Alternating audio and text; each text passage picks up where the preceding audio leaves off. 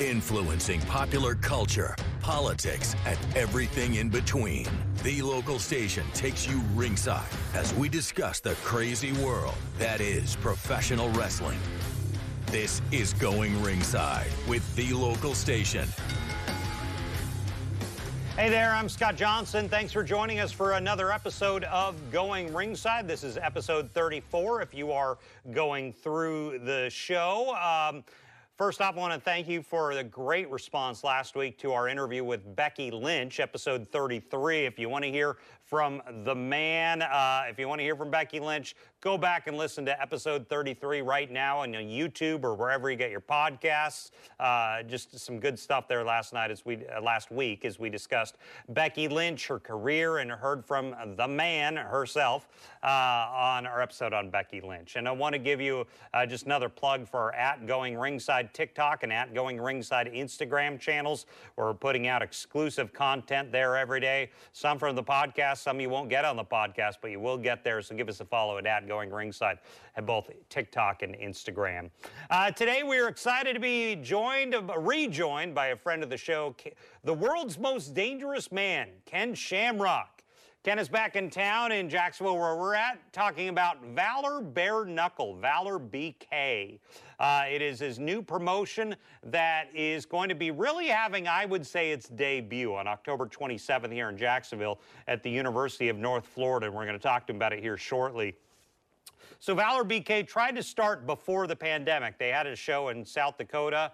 The pandemic stopped things, and now they're kind of relaunching this new bare knuckle version of fighting. Unlike anything you will see in Ultimate Fighting Championship, it's all bare knuckle, and Ken's going to tell us all about it here momentarily. In the interview, he's also going to tell us some great stuff about his time in wrestling, have some thoughts on Mike Tyson and Shawn Michaels and Stone Cold Steve Austin. So wrestling fans and boxing fans, you may want to hear that. And a little later in the show, if you want to scroll ahead, we're going to be talking to a guy out of Dallas who has been making wrestling promos for new up-and-coming wrestlers. So if you know any up-and-coming wrestlers, or you are one, or want to show this to someone, he's got some really good insights on how to get in the business and how to really make video, kind of a demo reel, to try and make your way up into the Ring of Honors and to the AEWs, the WWEs. So that's a little later on the show. But all about Ken Shamrock today, and we want to talk to the world's most dangerous man. He's been on with us a few times before, and he told us he would be back in town to talk about when he was going to start his new Valor Knuckle, Valor B.K. So here it is. Let's get to it. And I learned the hard way that I don't want Ken Shamrock to show me any moves. You want to scroll to the end of the episode to see that. But here's our interview with the world's most dangerous man, Ken Shamrock, on his new promotion, Valor B.K, Valor Knuckle. Well, we're overjoyed to be joined again by friend of the show, Ken Shamrock, to join us again. Ken, thanks for joining us again here on the show. Thanks for having me on again, brother. So, Valor B.K is finally here and coming to Jacksonville. Valor Knuckle. Tell me all about it, what people need to know. Well, first of all, it's true bare knuckle. I went back in the earlier days and just thought, you know, the gloves that they put on and how they would check the fighters, that's all not true. It's actually more dangerous to put a glove on somebody and hit them 100 times than it is to take the glove off and have to be more accurate so you don't damage your hand. So when you were fighting early on, were you doing gloves or were you doing bare knuckle? Is bare knuckle kind of unique? I first started out when it was bare knuckle, no rules, anything goes. Then they put the gloves on a little bit after that and tried to bill it as being safer. And 6 months into it, after wearing the gloves, I thought to myself, this isn't safer. They're protecting the hand, not the head. So where were you doing that? Was that UFC or was that different somewhere else? No, that was UFC. I started in Japan where it was open hand strikes because the closed fists, they could damage their hands, so they were open hand strikes, mixed martial arts.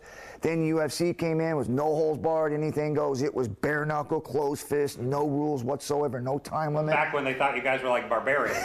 There was no respect, but it was really, seriously, very technical. Okay. So why did they start with the gloves in UFC? What changed? Just like I said, they were trying to bill it as something safer, but the reality of it is they wanted to protect the fighters that were winning, which was their hands. Because if you're punching somebody and you break your hand and you win, you can't go to the next round and fight. Or it takes 6 months to a year for that hand to heal up, so the guy that won, they can't use again for 6 months or a year. So by putting a glove on, boxing did the same thing in the original days when it was bare knuckle. They put boxing gloves on them. Why? Because guys were damaging their hands. It has nothing to do with safety of the fighter, but making sure the guy that you're marketing that is marketable because he's winning, protecting their hands. So how did this come about, Valor B.K? I mean, tell me about how this started. Yeah, it was really something when I got to a certain point, like a lot of us do, where you can't continue to keep fighting in the ring or in whatever you're fighting, cage, whatever it is. And I got to that point where I just didn't want to leave, though, and so I needed to figure out how I could stay involved, and I came up with being able to promote a fight. But just like as a fighter, I wanted to make sure that if I was going to do it, I wanted to be the best.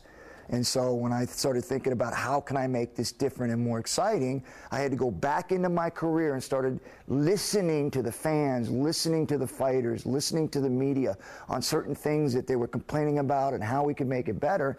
One of the first things that came to mind was when people were sitting on the floor, they bought the best seats in the house, and they can't see, because they're looking through ropes, they're looking through cages, there are posts in the way, and it just seems like they get these great seats, but they're not really visibly good because they're always looking up at the monitor.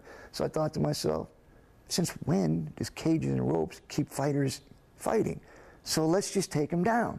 So we took them down. Why were the fans for that? Why, I mean, what were fans telling you? Well, more or less, you know, when you sit down there and you're watching fights, how can you see? I mean, literally, when you're looking at it, I guarantee everybody on the floor are all looking up at the monitor.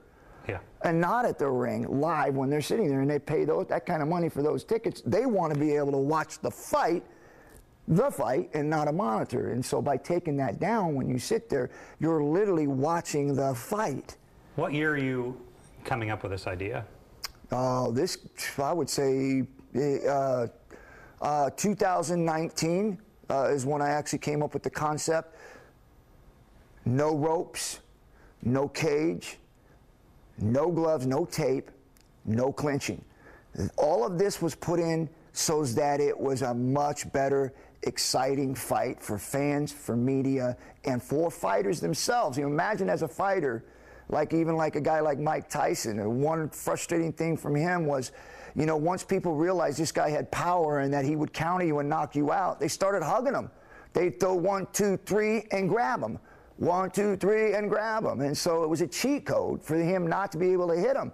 So I just felt like, you know, taking these things out and actually putting fights on where fighters are there to fight, there's none of these cheat codes of laying on the ropes of the cages or hugging, that it really made it a fan-friendly fight. I want to get back to Valor in a second, but you bring up Mike Tyson, makes me kind of curious. I've always wondered, how would you say Mike Tyson would have done against a UFC fighter? Oh, he wouldn't have done well. You know, let's be real. Mike Tyson was an unbelievable boxer.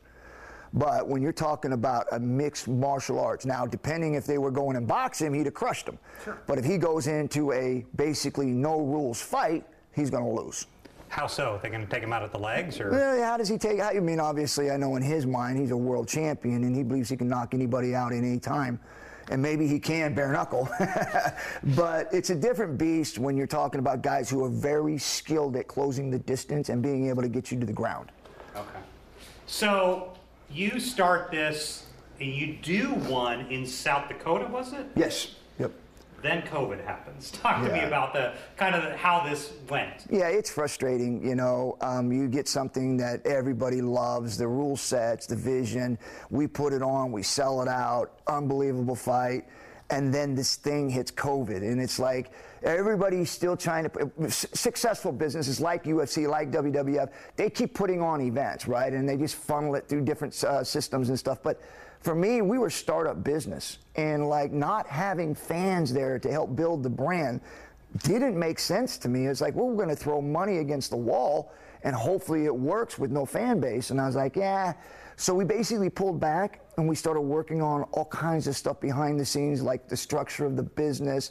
We were developing an app so we're able to stream it through Valor Bare Knuckle app, so that we own that content. So there was a lot of stuff that we worked on. Now we're here. Well, I want to talk about that. So you take the figurative punch in the mouth with COVID, and you're like, right. Well, there's my new business. What do I do with it? When did you start to realize, okay, you know, how did you shift to Jacksonville here, where you're like, I've got to find a venue to do this, and you're in the middle of the pandemic, you don't know what's going on. How did you make your way from starting in South Dakota and now you're in Florida? Well, we built a lot of relationships along the way. You know, we've come here and being able to build relationships. Nick Furious, one of the guys that we had built relationships because he was shooting a lot of our content, you know, and he introduced us to a lot of other people. And the one thing that I noticed when we came here was, like, when UFC came here, they sold out. UFC came here, WWF came here, and they sold out. There's bare knuckle organizations that came here, they sold out. And so for me, it felt like this is a great place to start. There's a lot of great fight fans, and so we decided this is where we were going to put our flag and do our next event. But at the same time, we don't want to be the same as everyone else. So on October 27th in Jackson, Florida, at UNF, we're doing a second true bare knuckle fight. Was there any sort of legal wrangling you had to do to allow bare knuckle, or is that something you could do anywhere? I'm sorry? Was it like with sports commissions, you know, like what you're allowed to do? I know each state is different. Was that an issue at all here? No, not at all. In fact, it was open arms. They accepted it. So there was no issue with that. We just started moving forward, and you know, just like with some of the other ones that had been going on here, we just came in behind them. But we actually met different people along the way to make sure that this was going to be okay to do here. I want to get to that. So I've seen you throughout the months a lot with the Police Athletic Association, PAL in Jacksonville, and working with like local police and stuff. Talk to me about what you've been doing in the city. Yeah, we met with the FOP. In fact, they had their big convention down here, and I met with them 2 different times, and then a lot more prior to that with meeting with different people. Steve Zona was one of them we met with. Steve Zona was, he's kind of been the head of the FOP here locally for years. Yeah. A great guy, you know. He was very instrumental in being able to help Valor align itself with the FOP, and it was big to us because when I think about fighting and all the things I was able to do, I also think about, I don't want it just to be about the fighting. I want to be able to do bigger things, and that's reaching out in the communities and being able to give kids opportunities to be able to find their way through sports, to be able to vent frustration and anger and whatever it is to help them be confident. Tell me about that. So like the Police Association works with youth, right, and you've been dealing with a lot of youth. The PAL organization. The PAL, yeah. So talk to me about that for a young kid. You were a young kid, and I think you told me you were fighting when you were young. Yes. What's it like to have that outlet for a young person, to have something where I can go do this in a controlled environment? What does that do for a youth who's maybe having problems? Well, I mean, first of all, it keeps them out of prison. It keeps them out of juvenile hall. It keeps them from getting in trouble because they have somewhere, whatever's happened to them, because there's a lot of different things that can happen to kids where they pent that anger and frustration up inside of them. And like myself, I was out fighting and beating people up and got into trouble. Well, when someone showed me a better way to do it, which was in controlled sports and staying within the rules, I became relevant. I became important in the right way. And so I think it's huge being able to direct young kids, no matter what that frustration is, because for me it was sports, obviously, but for other kids it could be drawing, it could be hip-hop, rap, singing, art, whatever it may be, for you to be able to vent that frustration into something positive.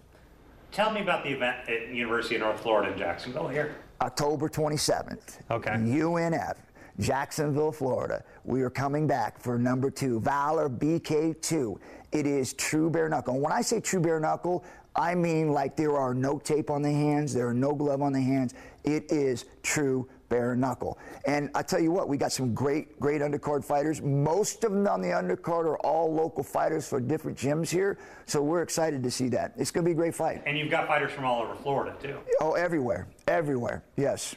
So what can people expect? You know, you're going to have crossover with the UFC fans. So talk to the UFC fan here who's maybe been to a UFC fight. What are they going to see here that they don't see at UFC? What's the difference? And it's maybe subtle to some people, but what do you say the difference? Well, it ain't subtle. It's action, fast-paced action. UFC, and I love it. That was my love. That's what basically gave me who I was in life. But I'm telling you, when you put them both side by side, UFC is slow compared to bare knuckle.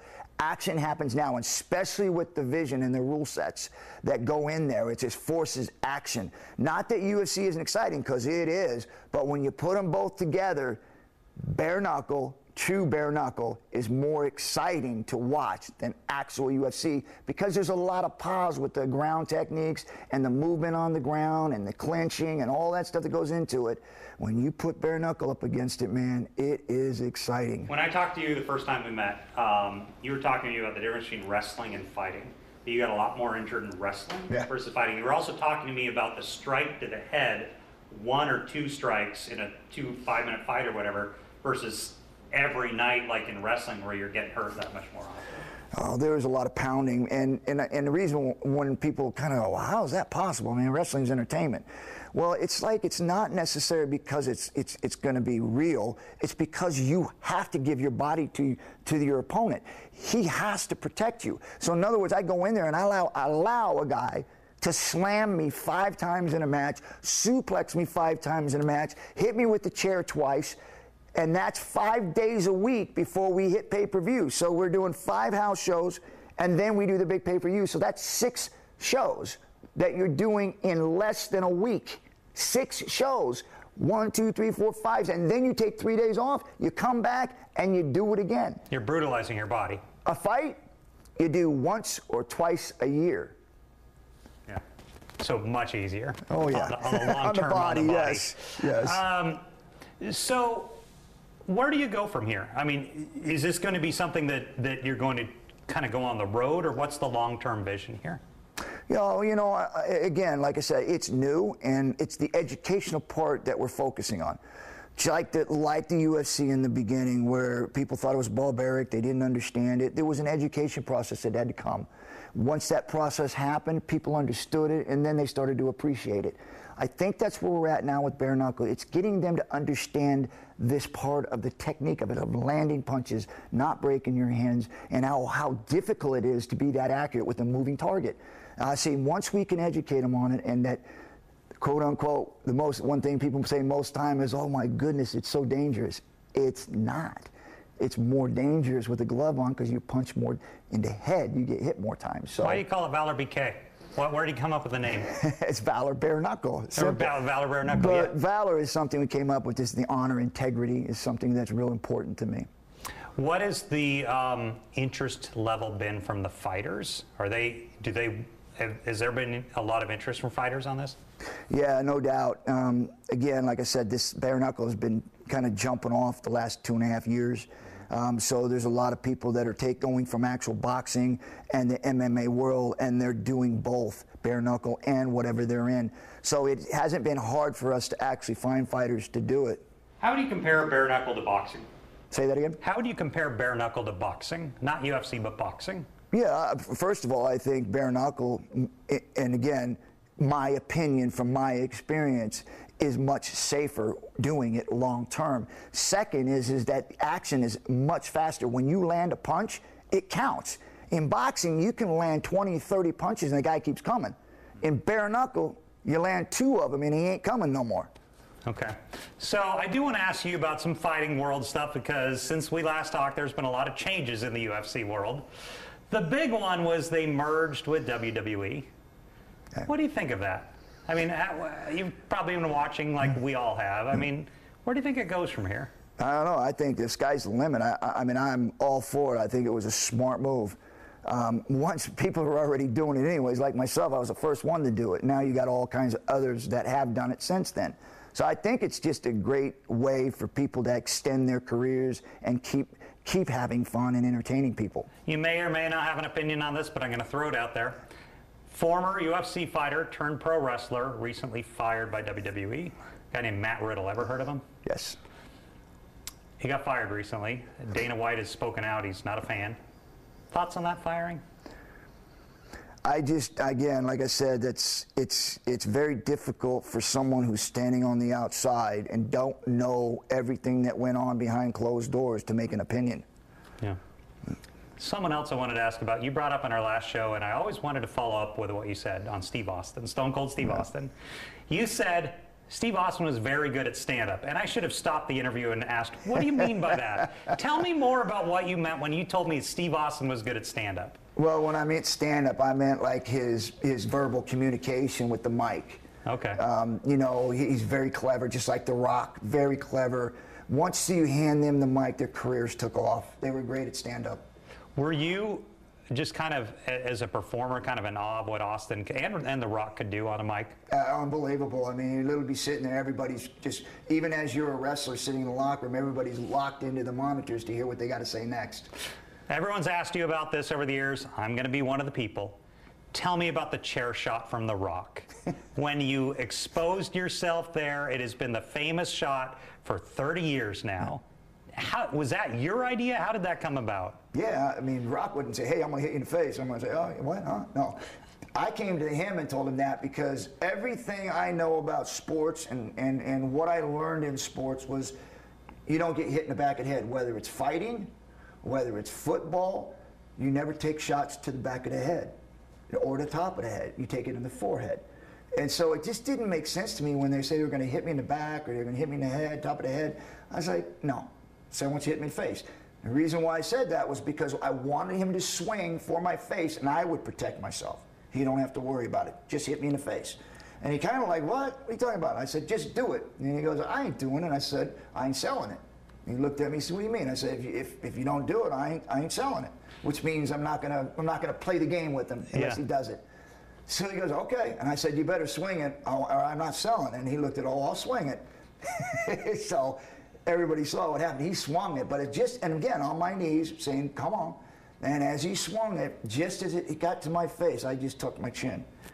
And it hit me in the forehead. Bang, chair folded around my head. I went down. Everybody was like, oh my. Farouk was sliding in the ring at the time, and like, because he didn't know he was doing that. And he looked down and went, what the killed him. I was like, you killed him. Yeah.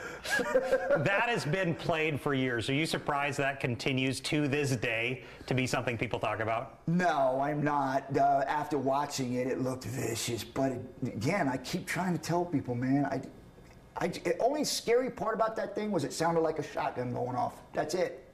So you started, you were in the corporation with Vince. Shane was new to the company. Stephanie was new to the company. What was it like working with the McMahon family as on-camera characters during that time? Yeah, they're different. They're very difficult characters in real life and in character. Well, just because they come at different ways, you know they're the boss, right? First of all, you got to be careful what you're saying or what you're doing. Even though it's entertainment, you're supposed to get mad at them, and you're like, I don't know if I can, because I don't know how far I'm supposed to take it.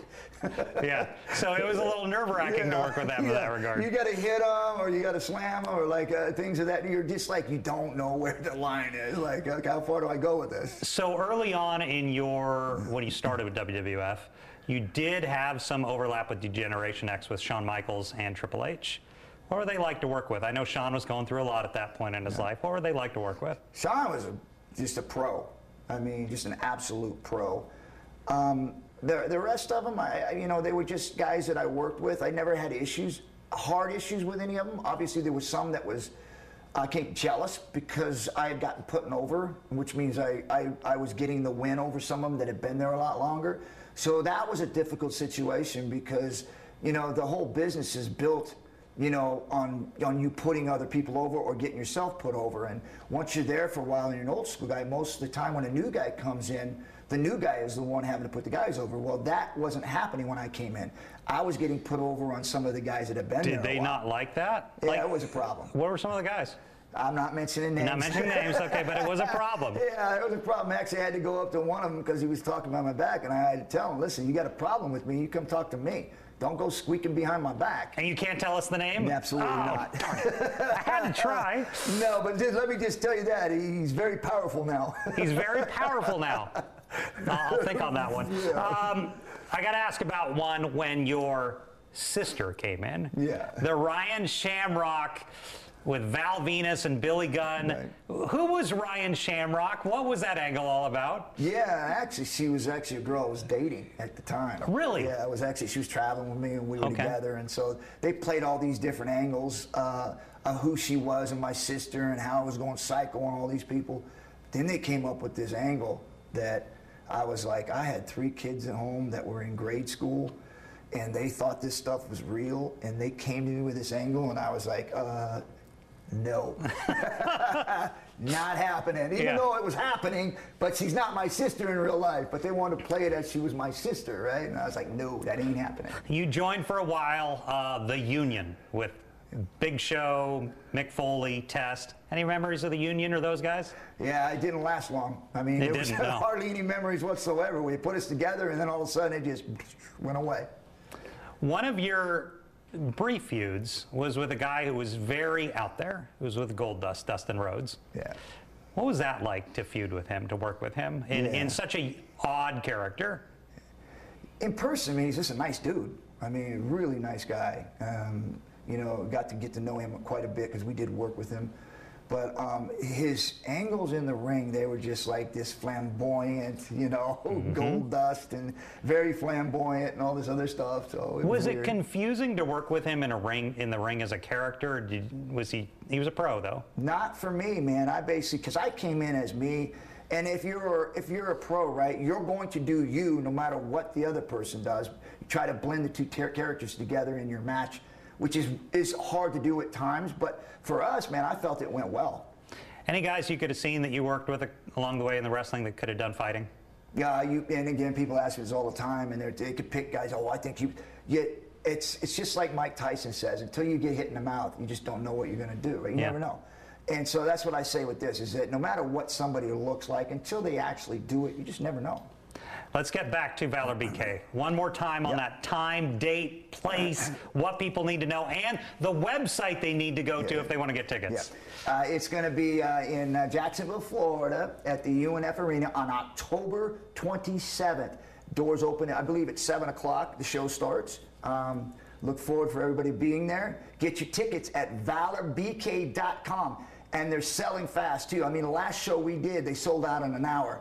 I don't think they'll sell out in an hour here, but they're going to sell out, so get your tickets. ValorBK.com, go get your tickets. And as the promotion moves forward, if they miss this show, you guys will be putting stuff on your social media, Valor B.K. and everything, as you move forward with future shows, that type of thing, if people want to follow you? Absolutely, yeah. They can go there and check it out on our website also. And like I said, there'll be a lot of information. We'll be putting a lot of stuff on there. We are just kicking off. Like, this is our second one, but we got held up with COVID, so this is kind of another launch for us. So. Gotcha. Now I'm going to do the thing on this show that I'm going to regret for the rest of my life. We couldn't be more opposite in our fighting backgrounds, like 180 difference.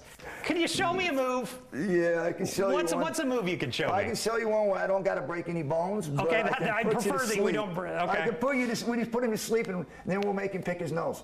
Okay, we'll see what. So what are we trying here? We're gonna do what we call the rear naked choke. Rear naked choke. Okay, let's do this.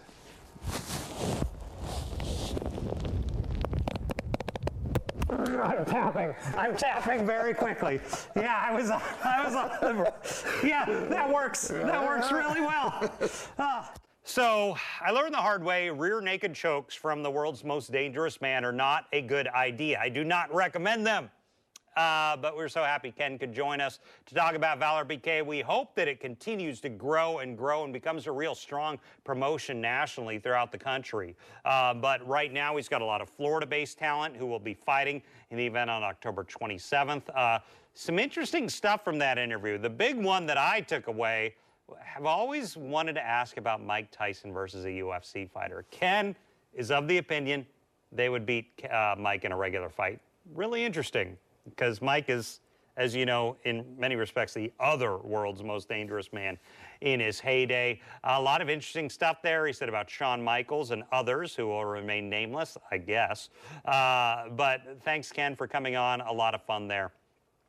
I want to kind of change gears right now and talk about wrestlers who are trying to get into the industry, who are trying to learn not just how to wrestle. Obviously, we see all the things about the guys going to you know, the wrestling schools, they learn the moves and all that stuff, and it's grinding and everything. But the one thing we don't really ever see a lot of is how they learn to make promos. Because as anyone in wrestling knows, it's not just about being a tough guy and learning the in-ring work.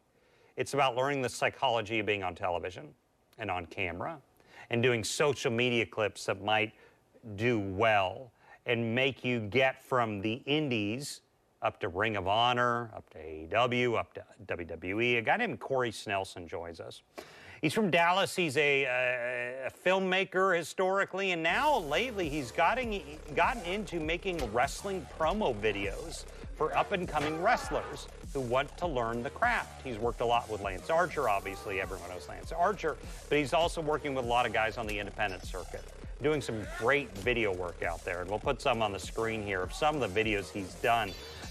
But he's just done a lot of work with up-and-coming performers, and I wanted a chance to talk to him about, you know, how did he start this and what makes a good wrestling promo, particularly for those young, independent, new wrestlers. Some are just gifted at it. You take an MJF. He's got it. And then you think of other guys who did really well over the years, but promos weren't their thing. Maybe think old school. Think like Haku or the Barbarian. They weren't ideal on camera, but they could work. So it's kind of that balancing act. But one of the things really in the modern age that you want to be good at is promos. So here's our interview with Corey Snelson. He's a filmmaker and now making a lot of wrestling promos based out of Dallas, Texas, and willing to work with anyone, really, who wants to make wrestling promos. Here's our interview talking about the art of the promo. Well, we are joined now by Corey Snelson, based in Dallas, Texas, who does a lot of independent promo work with wrestlers. Corey, thanks for joining us on the show today. Hey, thank you, Scott. It's an honor to be here. So talk to me a little about what you do. We just saw some of your promos there. What is it you do? How did you get involved with all this? Absolutely. So filmmaking has been a big passion of mine for over the last decade. My wife and I are both highly involved in content creation, is what you would call it these days. But man, I've been a wrestling fan since Starrcade '97. You know what I mean? That was Sting and Hogan. Yeah. So since then, you know, I never, once I picked up a camera, I wasn't really into wrestling at the time. So after about 10 years of doing documentaries, weddings, short films, you know, I've reached out to a couple wrestlers before, and I really just got ghosted. No one ever really hit me up, and it wasn't until I'm learning that getting into this wrestling world. Yes, I know all about getting ghosted by wrestlers. Oh. Yeah, you know what? When the stars align, they align, and sometimes they're very bright. So, and Lou Gotti from right here in Dallas, Texas, he works with a bunch of different wrestlers. They just had a show last night with VIP Wrestling where John Morrison was headlining, and it was I hear it was a classic. But I reached out to Lou and I said, hey man, can I do some? I need to break into the wrestling world. Like I need to just film a couple of wrestlers, and do you have anybody? And he's like, you know, I actually have a match coming up. It's a cage match. I would really like to have an online promo for it. So I was really nervous, Scott, and I said, okay, let's do it. And so I showed up. My wife came out to assist me. We brought everything that we had from our studio. I brought it out, and I had no idea what I'd be creating. And we created a really awesome promo. You know, it was very cinematic. Everyone involved was thrilled to be a part of it. Anyone who was actually in it was proud. And it kind of like, it set so many different things in motion. And from then on, I would just have different wrestlers hit me up. And, you know, at first I wasn't charging for it because I didn't feel like I was that valuable to anybody yet. You know, you have to get in and you have to prove yourself.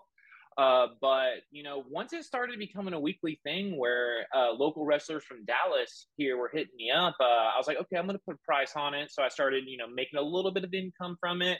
And then I had some, you know, wrestlers from out of state reach out. And then when it was Lance Archer of All Elite Wrestling, I reached out to him for feedback.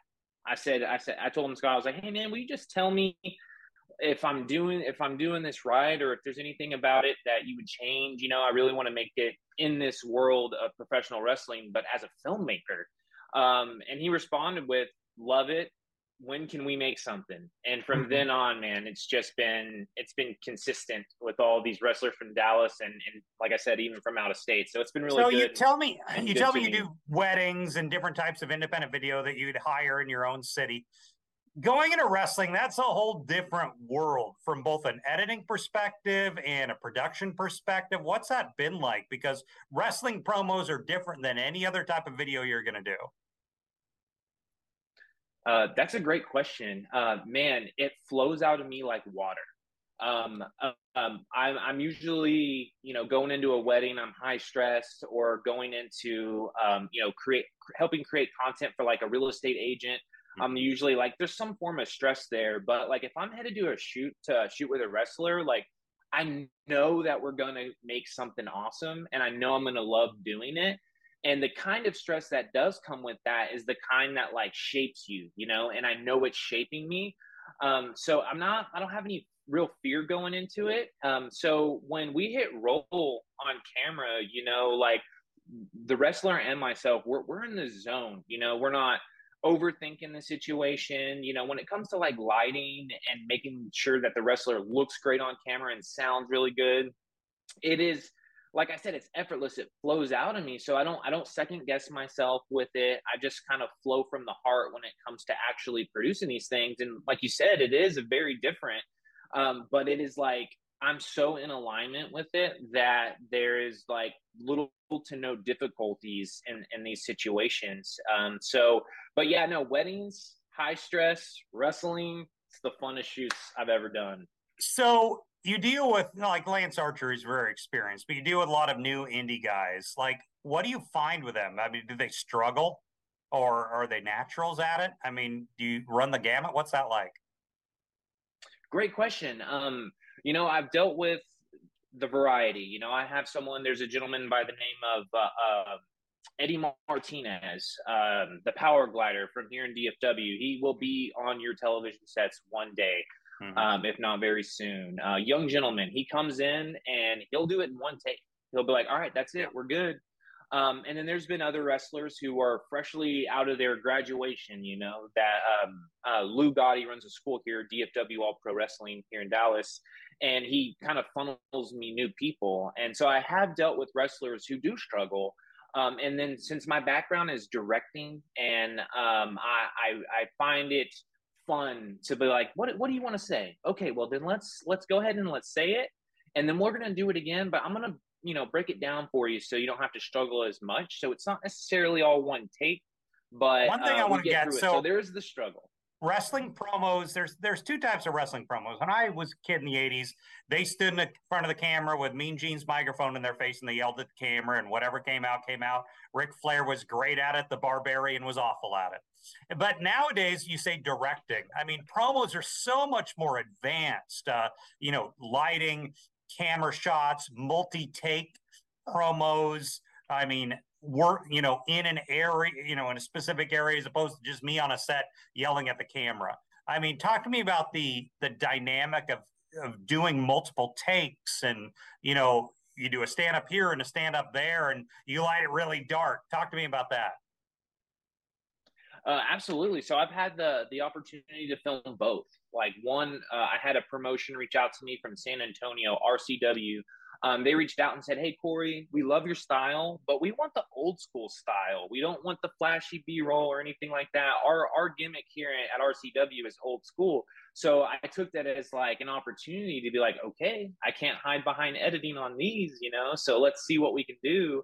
And the wrestlers that we had on those shoots, which we did 3 or 4 in one day, just nailed it, and it was great. And it was like in the blink of an eye, we're done. But as opposed to the wrestlers that I work with that, maybe they do a take and I let them watch it back and they don't quite like it, I'll give them a little feedback on it, or they'll automatically know what they want to do. We may spend an hour on just the dialogue of their promos. So the difference between, modern day with the edits and everything, some people can look at it as a crutch. But honestly, like I've seen it, like light the wrestlers up. Not to say like I'm adding confidence to them, but when they can see themselves in the best light possible, it just gives them a little bit more to feed off of, whether it's their next match or their next iPhone promo. They have a little bit more of a kick to them after they see what they can do, going through all the, mess up takes or whatever. So it's been really cool to see the two different, kinds of promos. I actually love the ones that we do multiple takes so we can kind of feel each other's energy, and in the edit it just comes alive. But the one take promos, you can never get rid of those will always be around. There's something special about them, so yeah. So you've probably got a different eye for the industry now. When you watch Raw or AEW or Ring of Honor or whatever, do you sit and look at it with a director's eye as opposed to maybe when you were just a fan in '97? 100%. I think I shot my first promo December of 2022, so last year. And ever since then, since I've been in the room with wrestlers and been on set with them and everything like that, I'm always curious as to how do they do it live, right? So now every time a match is over, my eyes are locked on frame. I'm like, can I do what they're doing here on AEW or Raw? And absolutely. And it's funny you bring that up. AEW recently had that like little botch where they had someone clapping on camera and they didn't cut that part out of the promo. That hit me in the heart in a good way. I was like, oh my gosh, that's exactly what I do before every, so it made me feel really connected to how they do it in the big leagues, as I say. And yes, I do. I dissect everything that comes across that television and being like, how do they do it? And how can I do that? Or how can I make it better? Well, let's get to it. If a wrestler sees this or someone who knows a wrestler, someone wants to get into wrestling, make a promo, tell me how they find you, how they could get in touch with you. Tell me all about your contact info and where they can look at your quality work. Absolutely. So on Instagram is the majority of where I get contacted. It's at Corey Makes Videos. That's Cory. Yeah, go ahead. Yeah, I get it all the time. Same on Twitter.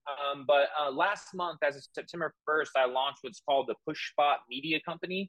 I don't work with just wrestling, but that is like my goal is to just make that a wrestling media company. I don't want to film shows. I just want to film promos, backstage segments, those kind of things, and really add like a high value to them. So you can check out the pushspot.com. It's a very special website to me. What it actually is, just for a quick plug, is I call it crowdfunding content creation.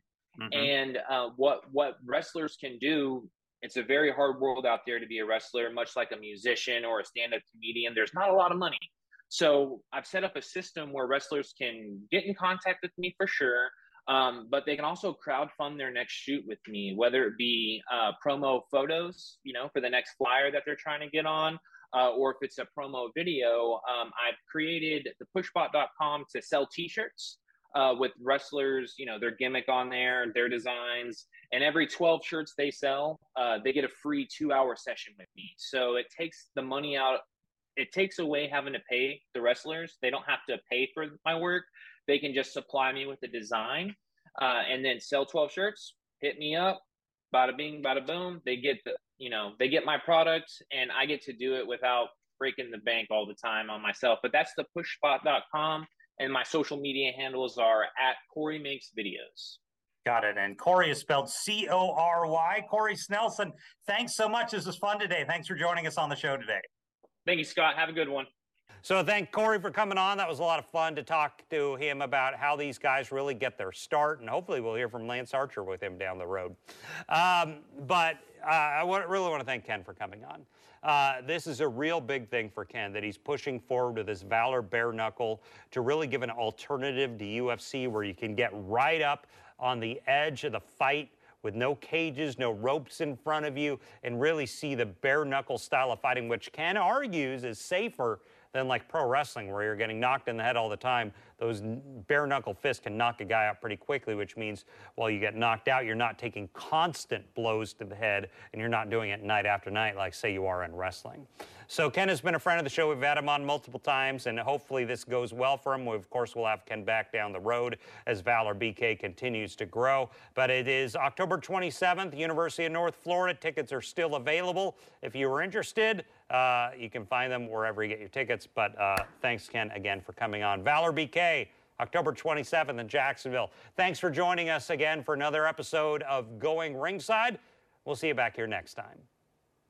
This has been Going Ringside with The Local Station, brought to you every Wednesday on your favorite podcast player, on New Sport Jacks Plus, as well as the New Sport Jacks YouTube channel.